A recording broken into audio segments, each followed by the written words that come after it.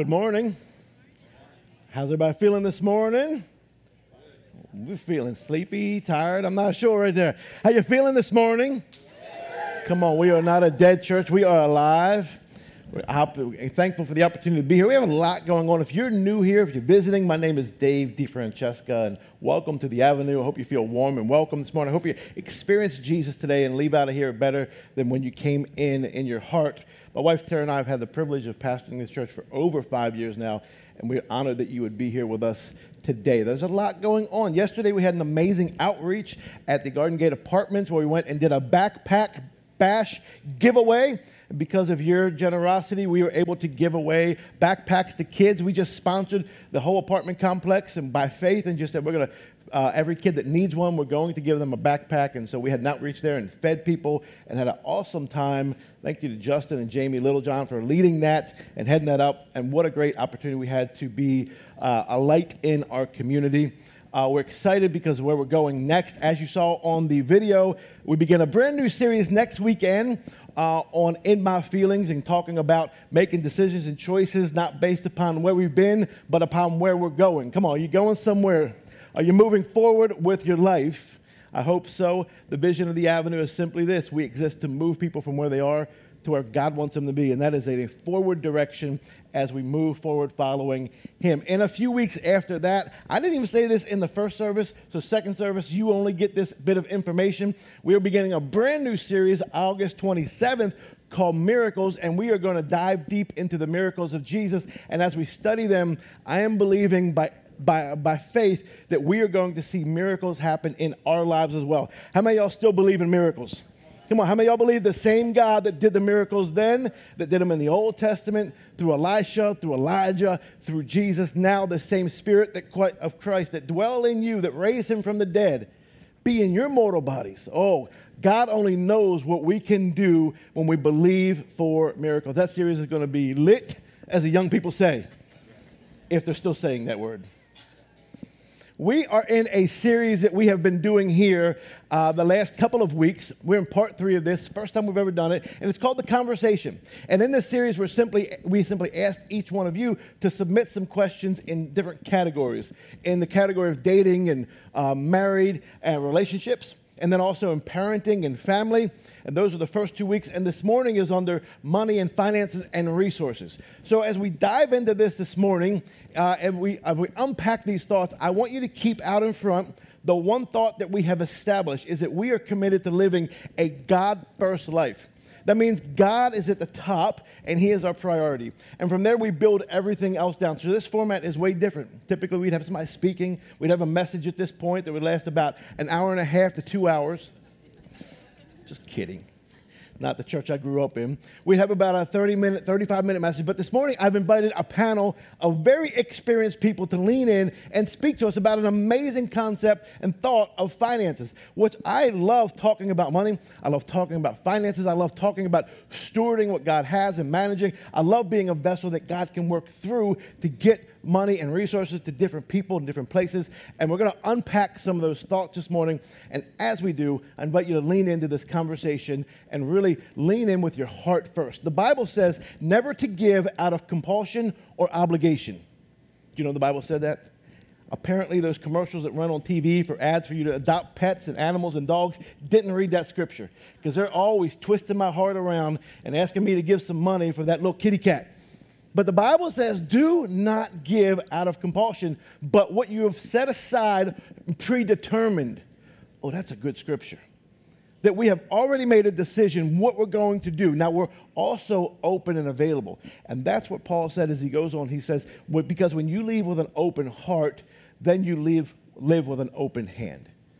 If somebody's got to twist your hand behind your back to open your hand up to give, it's not generosity, it's obligation.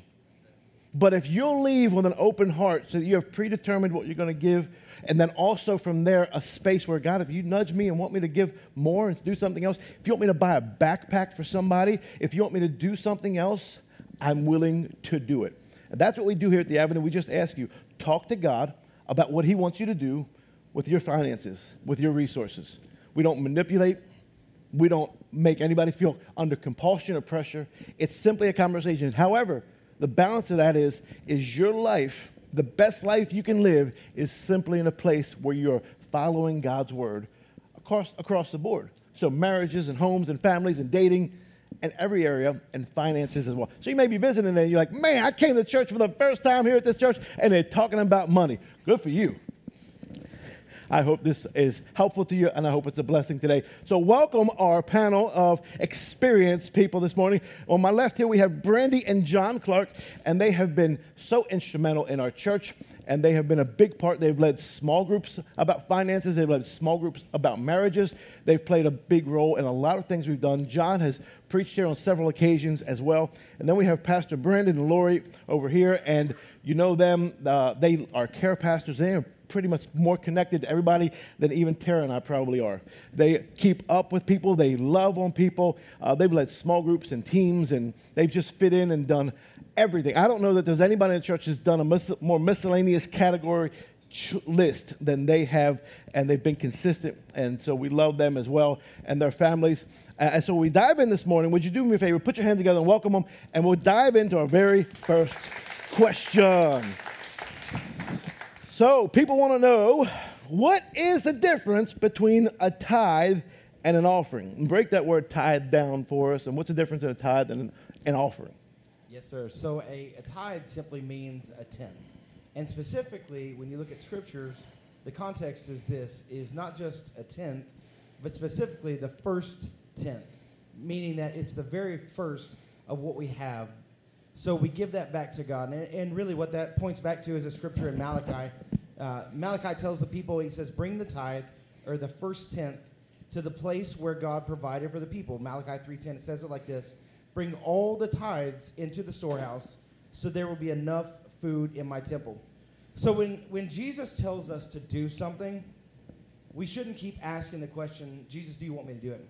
It's how many, if you guys, my 9-year-old is sitting in the service, so he's really good at asking me if he wants candy, right? If he can have some candy, right? So Deacon knows that generally I heard him the first time. If I don't answer the first time, there's a good chance the answer is no. But as every good 9-year-old will tell you, you got to keep asking until you get a definitive no, right? So it's yes, yes, yes until you hear no. So a lot of us, I believe, as believers, what we do with Jesus, we hear him answering a question for us, and we keep bringing the question back. Be like, Jesus, you sure about that? Jesus, you sure about that? And what I want to point back to is in Matthew 23:23, Jesus just answered the question. He says it like this: you should tithe. So if there was ever any doubt about that, what does Jesus say about tithing? Should you tithe or should you not? He says you should tithe, yes, but do not neglect the more important things, meaning the other matters of the heart, the things that he has called us to do, the life that he's called us to live. Tithing is not unto itself. It's not just my money belongs to God. It is my entire life belongs to God. That includes my money. But let's make a distinction here. Offerings are something that we give as we sense the Holy Spirit leading us to do so. If I could paint a picture that's really, really simple, it would be this. Tithing is unemotional. Offerings are emotional. Say tithing is something that we predetermine, that we set aside apart from situation, apart from feelings, apart from experiences. This first tenth of my income, or all that I have, belongs to God. And then offerings become a place where, God, because I'm living a life of generosity, I'm open to what you say when you say it. In other words, I don't say no automatically. I say, God, I'm open to you. And so you can see this in 2 Corinthians 9:17. It says, you must each decide in your heart how much to give, and don't give reluctantly, as Pastor Dave says, or in response to pressure, for God loves a person who gives cheerfully. And I would say this: God loves the cheerful giver, not the giver who just gives, but the giver who gives cheerfully. So God is more looking at the heart than he is the act. So that's really good. And I think that oftentimes we kind of we mix that up, and that's why it was a really good opening question to kind of lay some groundwork, because you're going to hear this word throughout, and really at the basis of what we're discussing and the basis of life is it comes back to living a God-first life, is that initial 10%, that tithe, that 10%. And when you are in that space, you're saying, God, I give you 10% up front, and then I live on the 90%. And when you don't, you're stepping into a space where you say, God, I know what I can do with 100%, and it's better than what you can do with 90%. And so you're positioning yourself with one posture or another. And so this is not, so as you hear us talk about this today, this is not a grab. This is not an opportunity for the church to lean in and be like, hey, we need more money. Let's talk about tithing. Shh, let's sneak this one in there in the series. This is an opportunity for us to say, hey, your life, the best life you could live and lead is the life that is blessed by God. He said if you would tithe, he would open the windows of heaven, and would he not pour out blessings on your life? If I said raise your hand if you want God to pour out blessings on your life, not just financially, but financially, hands will go up everywhere. What's crazy, and this is your ignorant pastor now, so just write this off and forgive me. As we talk about tithing in the church, all the tithers, people that tithe, they're like, yes, pastor, preach. And people that don't are like, why are we talking about money again? Because it's a position of the heart.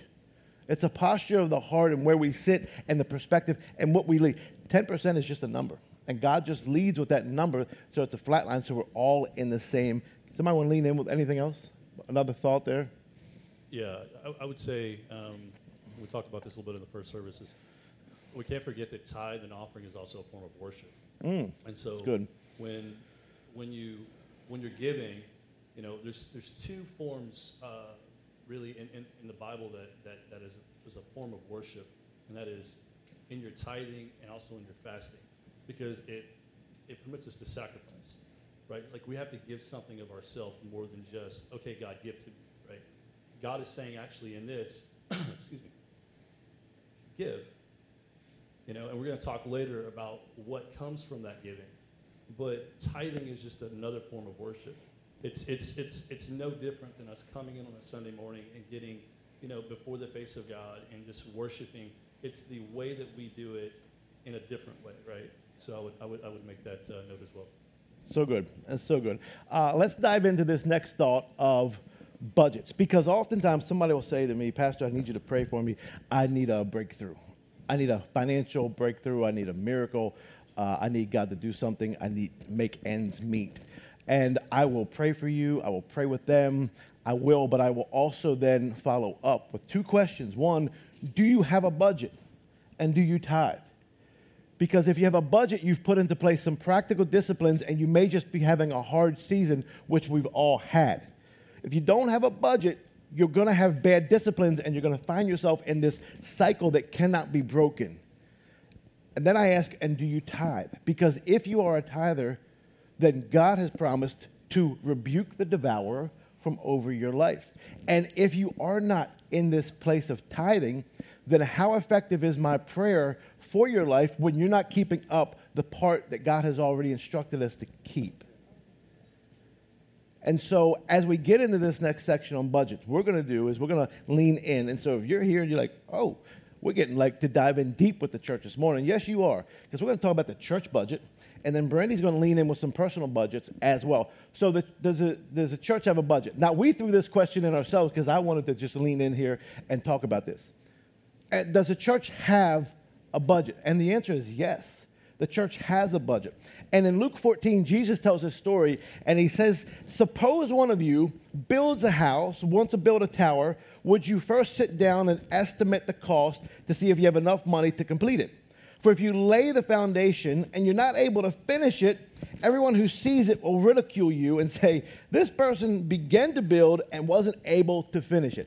How many times have you met somebody who bought a car and wasn't able to pay for it? Bought a house and it was way too big? Have a credit card. I got approved. It doesn't mean you should. Because we don't count the cost. We're not looking at the interest rate. We're not looking at what it's really going to cost me for that thing. And so as a church, we have a budget because we find it to be good stewardship and wise to step into this place. So let me give it to you real quick. They're going to throw a slide up. Our budget breaks down into 4 pieces. First part of that is simply this. It's missions. So every 10% of what we receive here at the Avenue goes back out in missions. Now, there hasn't been a year that we've given under 14% out in missions, but we're so adamant about the tithe and about doing this that I put it in the bylaws before the church was even started that the church would have to tithe at least 10% back into missions. And there are churches that don't do this. And that's between them and God. But I know for the church that we're leading, this is a huge part of what we do. So we tithe 10% back into missions. 20% goes into operations, 35% goes into buildings, and 35% goes into ministries. So let me break that down for you really quick. I took way too long in the first service. I'm going to have to be shorter here in this service. So what does it look like? For us, missions look like a couple different ways. Internationally, World Compassion, the video that you saw, they just sent that to us last week, and it was just coincidence. We didn't ask for it. They just send that out, and they say thank you for your generosity and supporting us, and they let us know what they're doing in nations where the gospel is not welcome, taking Bibles and supporting pastors who live undercover. You saw their faces blurred out? It's because they fear because their lives are at stake for presenting the gospel in those nations. Mission of Hope is a new organization we began supporting in the Dominican Republic and in Haiti. They feed orphans, they take care of children, they feed the poor, and so we love to partner with them. And it looks like we probably have a good chance of going on a mission trip, which would include an open invitation to each one of you to say, hey, let's go down to Dominican Republic and lean in there for about 5, 6, 7 days next summer. And though you'll be hearing more about that later. And then also through ARC. ARC is what launched us as a church plant, and they helped us get off the ground. They gave us money and resources at the beginning. They helped train us, and so we sow back into them as well for what they've done. And we were church plant number 756 through them, 756, and now I believe it's somewhere around 1,100. So we've had the opportunity to be a part of 300-400 different church plants that have happened since then because of your giving, so we can give back to planting churches around this country. It's also benevolence, it's outreaches and different things like that we do as well in the missions category. Buildings, what does it mean? It's what it costs to run the logistical side of the church. It's rentals, it's salaries, it's storage, it's insurance, it's upgrades. It's the different pieces of it that cost things to run the practical side of what we do here. 35% goes into ministries. It's what it costs to run the spiritual side of the church. It's our teams, our small groups, our growth track, our coaching, our conferences, our guest speakers, our fun days, our anniversaries, our holidays, anything that results in the fact that ministry happens comes out of that. And then operations at 20%, which is professional fees, credit card fees, subscriptions, marketing, the website, church supplies, printing, all those types of costs come out of there as well. And it is vital that you understand, because I think as we give, we understand what we're giving to. And we understand what we're giving through. We're giving to God through the avenue. And it's important that we have something called a budget. Now, on the heels of that, I would ask you, do you have a personal budget as well that you practice? And if you don't, today could be the day that changes everything for you and your finances as you move forward, as you project your future and look into it. And I've asked Brandy to lean in because Brandy is an expert in this area. Everybody else is just experienced. I think Brandy's just an expert. No pressure, but she's just really good. So lean in with a personal budget and some help there.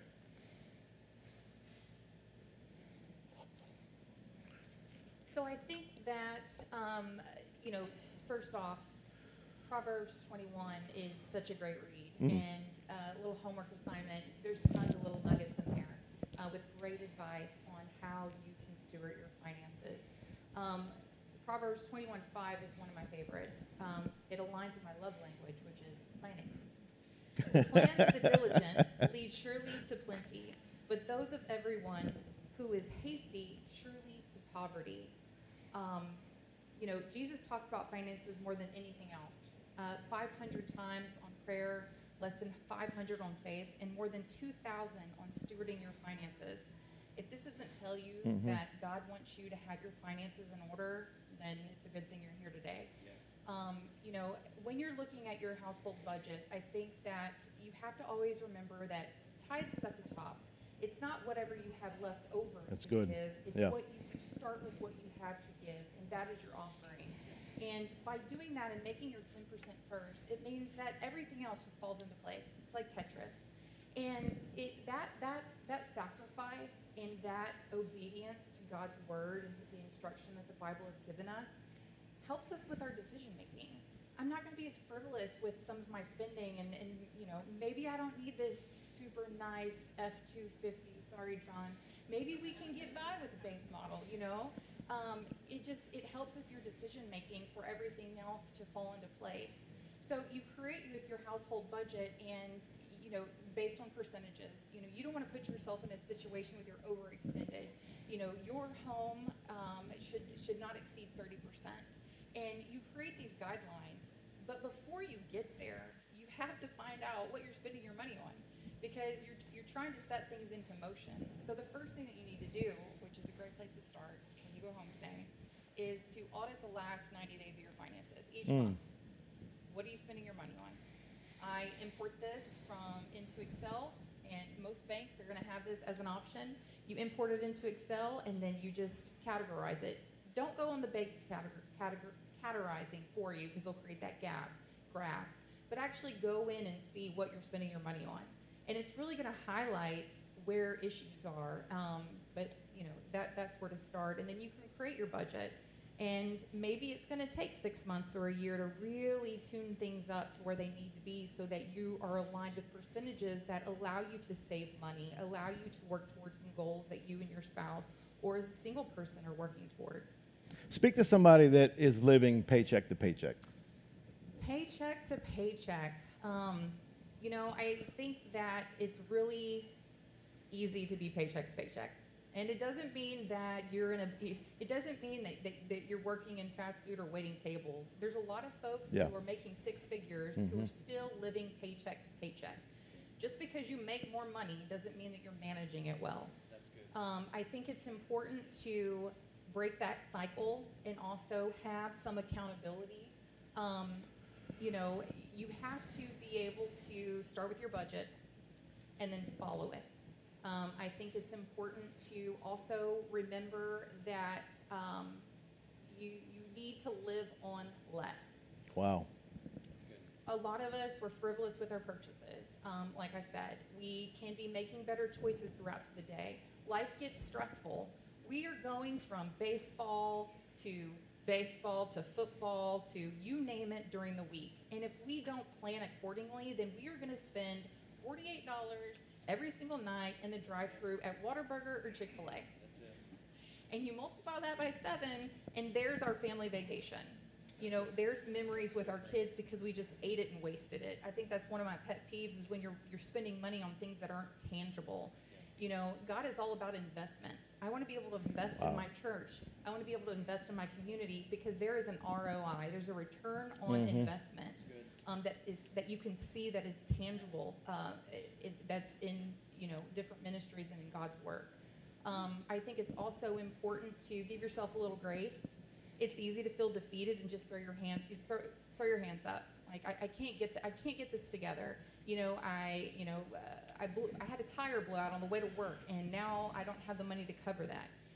Obviously God's going to put you in tough situations sometimes, and we have to lean into that and learn from different things and to be able to change our practices. But the way that I look at our finances is that we get another shot every 30 days. We get another shot to see what we can do different, to see what fat we can trim out, to see different opportunities for us to find additional streams of income. There's a lot of things out there with second jobs, online working opportunities. The dream is mailbox money. How can you get there and just be diligent with it? Such a good answer. Thank you for leaning in. And I think as we move on to the next question, that thought of multiple streams of income, don't allow yourself to just be limited to only one income source. I think God gave us 6 days to work. He only told us to take one Sabbath. Maybe it's the American mindset, I'm not sure, but they have this weekend mentality that there's only 5 work days, but you can do so much more. You can still have balance, moderation, spend time with your family and your kids and your wife and husband. I'm not saying don't do any of that, but there are other means then, if you're living paycheck to paycheck, to get creative and to say, hey, how else can I do this? And I believe that as you're tithing, God will give you wisdom and give you ideas and concepts. Tara and I have seen this in our lives. About 10 years ago, we just saw, a guy came to me and he just said, hey, you're a youth pastor and I know your income is limited, so I want to give you a company. And he gave me a T-shirt and an embroidery company. Just bought it and gave it to us. There's another stream of income. That came from God. I believe that came as a blessing because we're consistently tithing, we're giving, we're committed to living generously, open-hearted, open-handed. And we give all predetermined, and then we give also at God's command. And so I just think that there's so many other ways that we can operate through that as well. Answer this question for us. Can I give my tithe to other churches or to other ministries? What does God think of that? So to really answer the question, you've got to start digging in a little bit, and that's, you guys will kind of see a theme today that you've got to dig in a little bit. You can't just look at the surface. But the question really is, where am I planted? Like, where is my family planted? Where are my roots growing from? And the local church has always meant to be that. It's always meant to be the place. It's always meant to be our place of community. It's always meant to be our place of growth. It's where our kids come. It's where our kids have roots. It's where we have ties together. And so let's define a term, a parachurch ministry, meaning a Christian ministry that is not a local church. They are really a crucial part of the body of Christ because they serve in capacities that really on some level are limits or weak areas in the local church. And so they come alongside of the local church to fulfill a need. And many times one of you guys said this in first service, it's that God has put something in someone for a specific purpose, and in a local church births that thing that then causes them to be able to step out in faith and walk that thing out that God's called them to do. So now they lock arms with the church. And the challenge that I would say to you is this, and we'll look at Scripture. What does Scripture say in Malachi 3:10? Pastor Dave already mentioned it. It says, bring all the tithes into the storehouse so there will be enough food in my temple. If you do, says the Lord of heaven's armies, I will open the windows of heaven for you, and I will pour out blessings so great you won't have enough room to take it in. Try me, put me to the test. And I would just say this, the local church and a parachurch ministry, they are not competitors. In other words, we have a tendency to think there's a limited pool of money, but yet we serve the God of the universe, the God who created everything. And from my understanding of Scripture, he's not lacking one thing. Mm-hmm. He's not lacking anything. He's not going broke. He doesn't even have to live off a budget from what I can tell. And so if there's a need, the same church that is serving him and the same parachurch ministry that is serving him can look to God as their source and not look to people as their source, understanding that God is going to send people in there the same way Pastor Dave talks about this. We don't want something from you. We want something for you. We want you to live a life that is blessed, a life that has God's favor in it. But to answer it, Pastor Dave, when it comes down to it, the tithe belongs to the local church because the Scripture says it does. Because that's the place where our roots are planted. That's where our community is. And then from that, offerings are meant to go to the parachurch ministry. As Brandy so well, she said it so well. That's the place where we go above and beyond because our hearts are drawn to those places and specific things. The Holy Spirit will lead us as individuals, as families, and even as a church. We get to choose, right, about what ministries we're involved in. There's a ton of great ministries, but you make those decisions as our head, right, of what places we're going to be involved in. We do. I don't make them alone. I make them with the board. Absolutely, as a team. Right, absolutely. And it is a great opportunity that we have to be able to do that as well. And I think it helps for you to know that every time you give, 10% of whatever you give goes towards something else as well. And so as we practice that as a church, we see God's blessings follow there as well. Vision for places to do things is never at a shortage. If you're like, I got an offering, Pastor, what do you want? But just give it. If there's a specific place you want to give it to in the church, a specific need, we can certainly get together and talk about that. There's plenty of opportunities and places and teams that we can that have needs. But we don't make a big deal and lean in and talk about it at length all the time, every Sunday. But I do believe a part of discipleship is the practical discipline of understanding why I have my money, my resources, and what God expects of me to do with it as well. So speak to the family that would say, I'd like to tithe, but I'm not because I can't afford to tithe and feed my family. So then what does God expect from me? Yeah, I think the first thing that I would point out is to trust God. That's what he expects from us, is to trust him. It's good. And it's so easy just to go to that point where you say, well, just tithe. Just tithe. Just do it, But when you're in real life situations, Yeah. that's Yeah. difficult, right? You got a single mom or, somebody that's struggling. And we're laying in bed and we're just kind of talking about, what, going over kind of what we wanted to say and what we felt about the questions that we had received. And I was just kind of I wasn't going through the motions at all. I was praying it out, trying to just think what I wanted to say. And Brandy said something that was just so like, wow, you're so right. It's like, hey, John, speak to the single mom who's sitting there going, hey, like, I can't. Like, I feel like I can't, right? And so I just feel like the first one has to be trust God. And I know that's so easy to say, but trust God, right?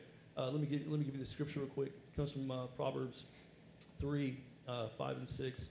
It says, trust in the Lord with all of your heart and lean not unto your own understanding, but in all of your ways submit to him, and he will make your path straight. And I think, in the first service, Pastor talked about this, and even this service, talked about, I can get up here and I can pray for you for finances.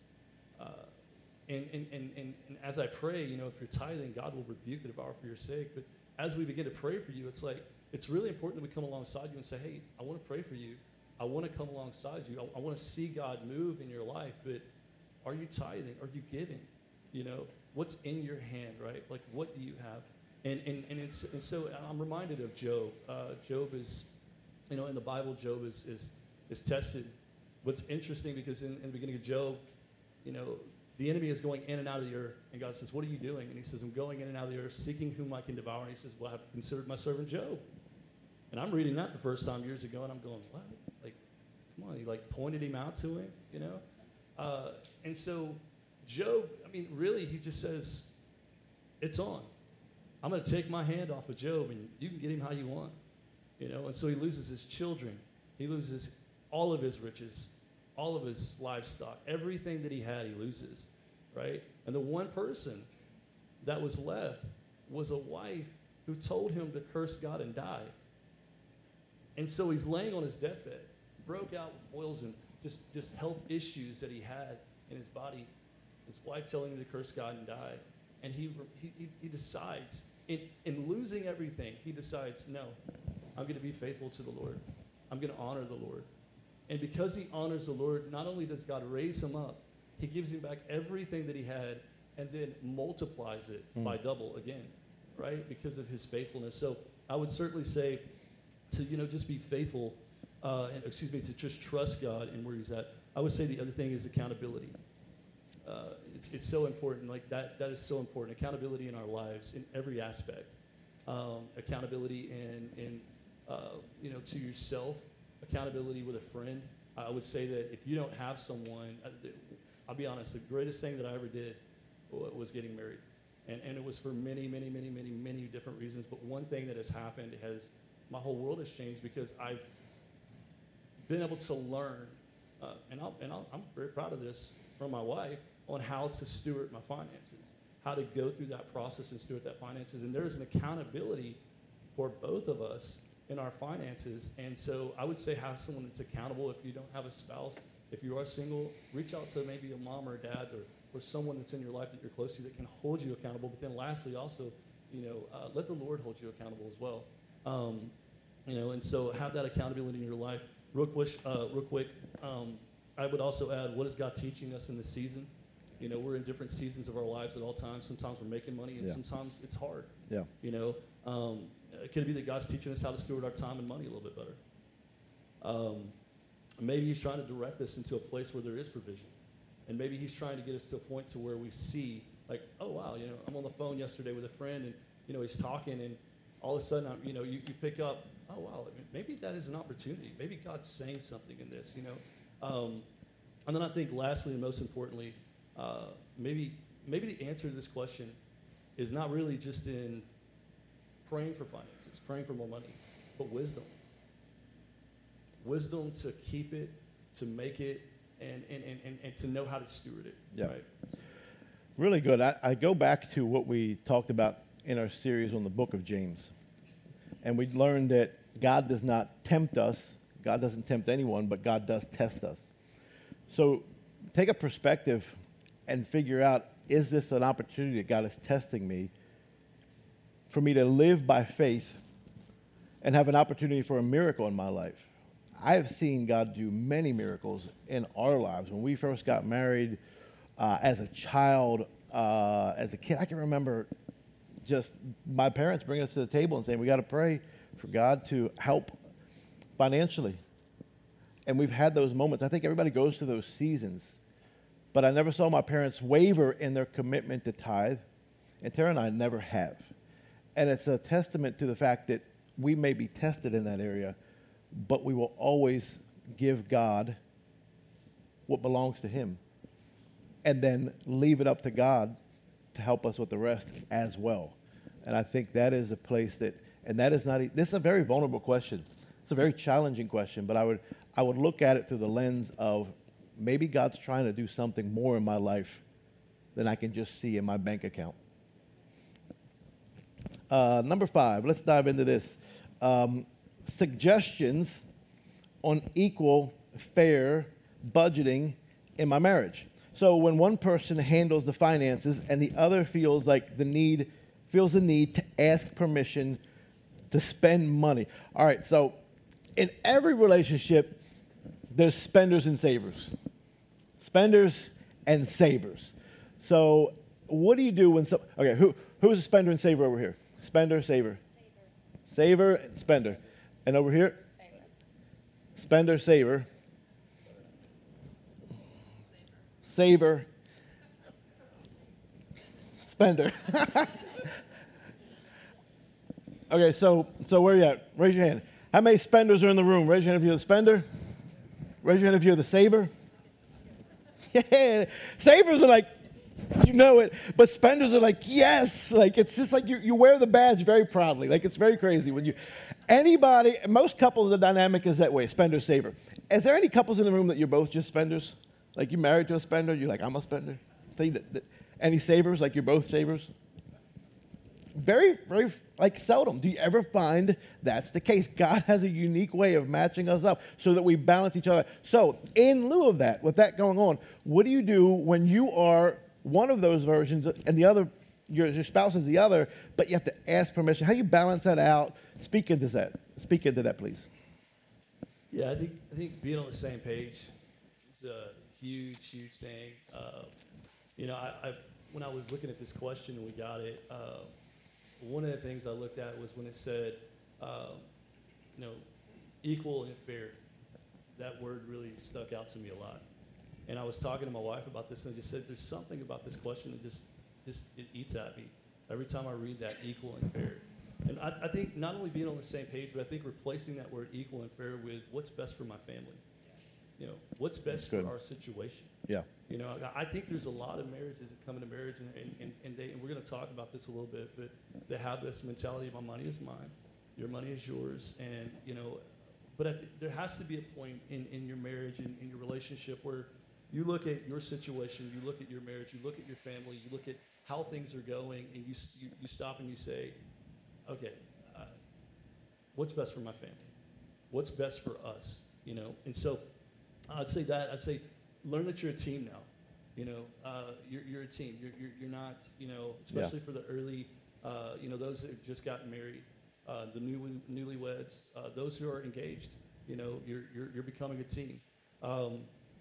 I would say understand your strengths and your weaknesses. I understand my wife's strengths, understand her weaknesses. She understands my strengths and weaknesses, and we're accountable to those areas. And then I would say, don't get caught up in who's making the money and who's not. We've had a situation where my wife was working, and I decided, hey, I'm going back to school.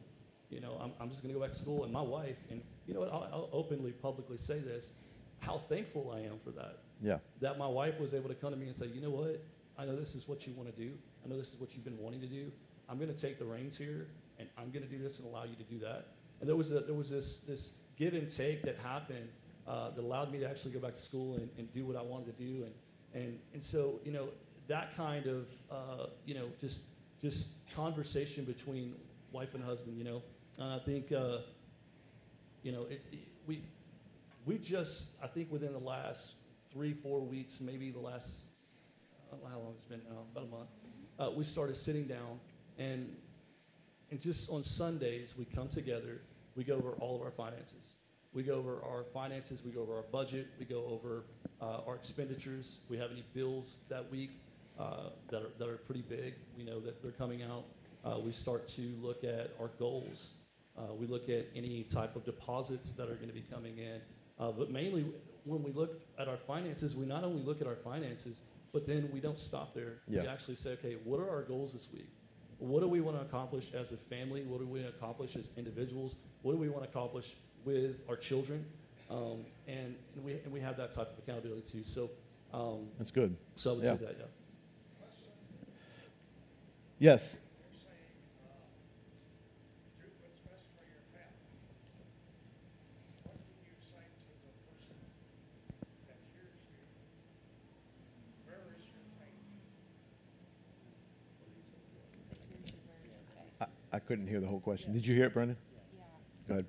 So the question was, what do you say when you're trying to do the best for your family, and someone says, basically, where is your faith in this? And I'll speak to that. So the challenge to respond in those moments where you're, in a sense, where you're challenged to step your faith up is this. I would ask two things. Number one, is the person asking this question, do they know me? Do they love me? Do they care for me? Or is this someone that I don't have any relationship with? And relationship trumps most things. So if you have enough relationship with someone, and Pastor, I have a great relationship with Pastor Dave, and Pastor Dave knows that there are insecurities and tendencies that I have in me that because we have enough relationship, he can speak to that. And he can say pretty much anything to me, and I can receive it because of the nature of those dynamics, those relationships. And so there's a lot of that. If you have enough relationship, a lot of it can be asked, a lot of it can be said. However, if you don't have enough relationship, I would challenge, is it really your place to say it, right? There are certain times where certain things need to be said either at the right time or by the right person. And if they're either said not at the right time or not by the right person, it's going to be challenging to receive. So just being in a place where out of relationship, a lot of stuff can get said, and not having enough relationship, man, it's like not having enough oil when two pieces of metal, right, are there, a piece of machinery working together without oil, it's always going to end badly. That's good. Right, so. And I think just to also speak on that, in your marriage, obviously, finances are one of the most challenging things to discuss. In our marriage, we got married a little later in life. We were in our 30s, and John came with his baggage. I came with my baggage. He had his spending habits. I had my spending habits. And we had to, we didn't have what I consider a privilege to have grown into that together. And it really took us sitting down and discussing what our goals were and being on the same page because we needed to understand each other's perspective towards money. I joke and say, we just can't, joke about like living on a prayer. He always had such great faith. And it's not that I lacked faith, but I also felt this overwhelming responsibility to steward the blessings that I'd been given. That's good. Not wanting to be careless. I see the vehicle sitting in the driveway as a savings account. Push comes to shove, there's a for sale sign going to be put on the dashboard. And so we had very different ideas about managing finances. And so that's why those Sunday meetings and before we got married, having these really lengthy discussions about money were so important. That way, not that we had not stumbled along the way, but we maintained an open line of communication. Yeah, that's so good. And I think as we close this question out for the sake of time here, one other thought is as you're dating and as you are pursuing a relationship with somebody, find the moment well before marriage that you have a conversation to say, what kind of debt do you have? What do you make? Where are you at? What's your credit score? Really practical questions, because you don't need surprises after you get married like, oh, that's a lot of debt. or anything like that. And so those are really good screening questions to have pre-marriage as well. Our last question is simply this: should I change jobs for more money? Should I change jobs for more money? Well, I think that we need to discover inside of ourselves and ask ourselves, switch that question just a little bit and think about, what is my motive for asking this question? Matthew 6 is an amazing chapter on managing money, possessions, and looking at our motive for needing and our motive for what we do with those. And verse 20 and 21, it says, store up your treasures in heaven, where moth and rust cannot destroy, and thieves do not break in and steal. For where your treasure is, there the desires of your heart will also be. And I think, based on what we talked about last week, about our heart, guard your heart, for out of it comes the issues of life. If you want to know where your treasure is, listen to the words of your mouth, because that's flowing out of your mouth. Have someone audit that for you. I love that idea of auditing our finances. Audit your words. See what you're talking about, what's coming out. Matthew 6 goes on to say, no one can serve two masters, for you will hate one and love the other. Listen to the strength of these words. You will be devoted to one and despise the other. You cannot serve God and be enslaved to money. That makes me stop and pause. That is why I tell you not to worry about everyday life, whether you have enough food, clothes, coffee. Don't Starbucks. worry. Don't worry about that. I think that if our motive for asking the question about whether I should get another job is for, do I need to provide for myself? If that pressure is on me, then I have to maintain it. I have to do the providing. I have to sustain it. And that's not maintainable. That's a foundation that's built on sand. That's not built on a foundation of rock, that is faith in God. If our motive is God's leading us to that new job, that is offering more money, I think that follows a spiritual principle that is later in Matthew 6, verse 33. Seek the kingdom of God above all else. In another version it says, seek first the kingdom of God. If your eyes are on Jesus, and that is what you're headed towards, and you're living righteously, He will give you everything else that you need. And sometimes that's material things. That's a job with more money. But sometimes it's peace. Yes. Sometimes it's just soul restoration. It is harmony in your family. Psalm 23, the Lord is my shepherd. I shall not want. Yeah. That, I believe that God-first mentality, if we can adopt that and hand over whatever aspect you can of your life to God and adopt that God-first mentality, whether it's in your relationships or in your parenting or in your finances, God will take it, and He's able to do more than we possibly can. So good. Thank you for sharing. Money is neutral. Money is just neutral. It's what you do with it, how you spend it, how you withhold it, that determines and shows your heart. Money in itself is not wrong. It's the love of money. It's the root of all evil. It's what we do with it, how it holds us or we hold it. I would not let it hold me tightly, but I would hold it loosely. And when you do that, you're positioning yourself in a place to be generous with what God has entrusted to you. And you can be in that space of answering questions like that. Should I change jobs for more money? We live in the era of the Great Resignation. It's so bad they have nicknamed it, because people are resigning and leaving their jobs. I think one of the greatest gifts you can give yourself is longevity and tenure in a lot of ways. Now, if you're praying for, God, I need more money. I like more money. Nothing wrong with praying for more money. Nothing. And He answers it through that. Then I believe he may have been leading you to pray that. However, I would caution you against just jumping around for a little bit more here and there, instead of just having stability and tenure that really looks good on a resume and is a really good anchor and value in your own life as well.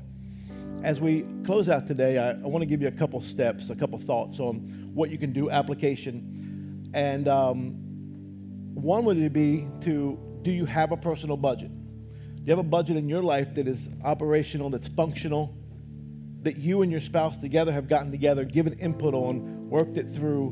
And as Brandy said, it's probably not going to be perfect. Give it a long runway to get to that place. Several months. Get input. Come see her. Talk to her. Talk to somebody else. And, hey, we're trying to make this work. Help us. A personal budget will go a long way. It's a long-term idea. Then also, I would challenge you, do you tithe? Are you a tither? Have you ever taken God up on his question, on his challenge, to say, test me in this?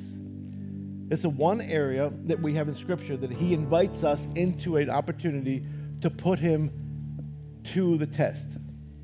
He doesn't say, test me that I'll forgive you of your sins, or test me that I will be kind to you. He said, test me that I won't open the heavens and pour out blessings on your life. I want each one of us to live with as many blessings as God is willing to pour out. And so I have no problem speaking into our lives when it comes to finances and money and living generous lives. So in doing this, we had this idea, and so we are presenting a 90-day Tithers Challenge. They're going to throw this slide up on the screen, and this simply means I'm inviting you into a space where you say, for the next 90 days, I am going to be a tither. 90 days. Now, this was God's invitation. We just built off of this thought.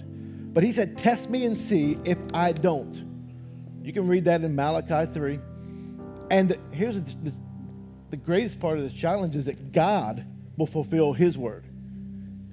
When we're faithful, God is faithful. God is faithful regardless, no matter what, but he invites us into a space as well. So the budget is set for the year for the church. However, if you are in a space where you're like, I'm going to be a tither, I'm going to take this 90-day challenge, get you sometime into the fall. If you don't see God's blessing on your life, if you can't put your finger and pinpoint it and say, look what God is doing, he is a God of his word, to say, look, he has done this for me in my life. And if you're like, this tithing thing is a scam, shouldn't have ever started it, come and let me know, and the church will give you your money back. Because it's his money that we're stewarding, and it's his word that we're taking him at. I'm so serious about it, I'm inviting you to come in. We'll put it in savings and won't spend it. If you're like, I'm a new tither, put my money on the side for the next 90 days as it comes in. We're just taking God at his word. Forgiveness for our sins. A place in heaven for all of eternity. To live off 90% now instead of 100%, would be logical and make sense. This is a life of faith. Living the God-first life is simply saying, God, I'm putting you first in every area. And here's the bottom line to it. This is a place of God. You have control over my life. I'm yielding control. The hardest thing to yield in your life, I believe, is control. When you move into a space of forgiveness for sins and salvation, you yield control. When you move into a space with your money, you yield control. Your marriage will be better when you yield control mutually. Letting God have control is such a key component to our lives. So I want to invite you across this room, those watching online, wherever you are, to pray and have a conversation with God. This is what we're going to always ask you. We're going to give you vision and opportunities to give, opportunity to take step. At the end of every message, we say, what is God saying to you about this message? Is he talking to you about something that you can apply in your life? And if you need a personal budget, walk it through. Get some help. Find somebody. If you need to begin tithing, walk it out for the next 90 days and see if God is not faithful to his word. Maybe you're here today and you say, I need to surrender control of my life completely.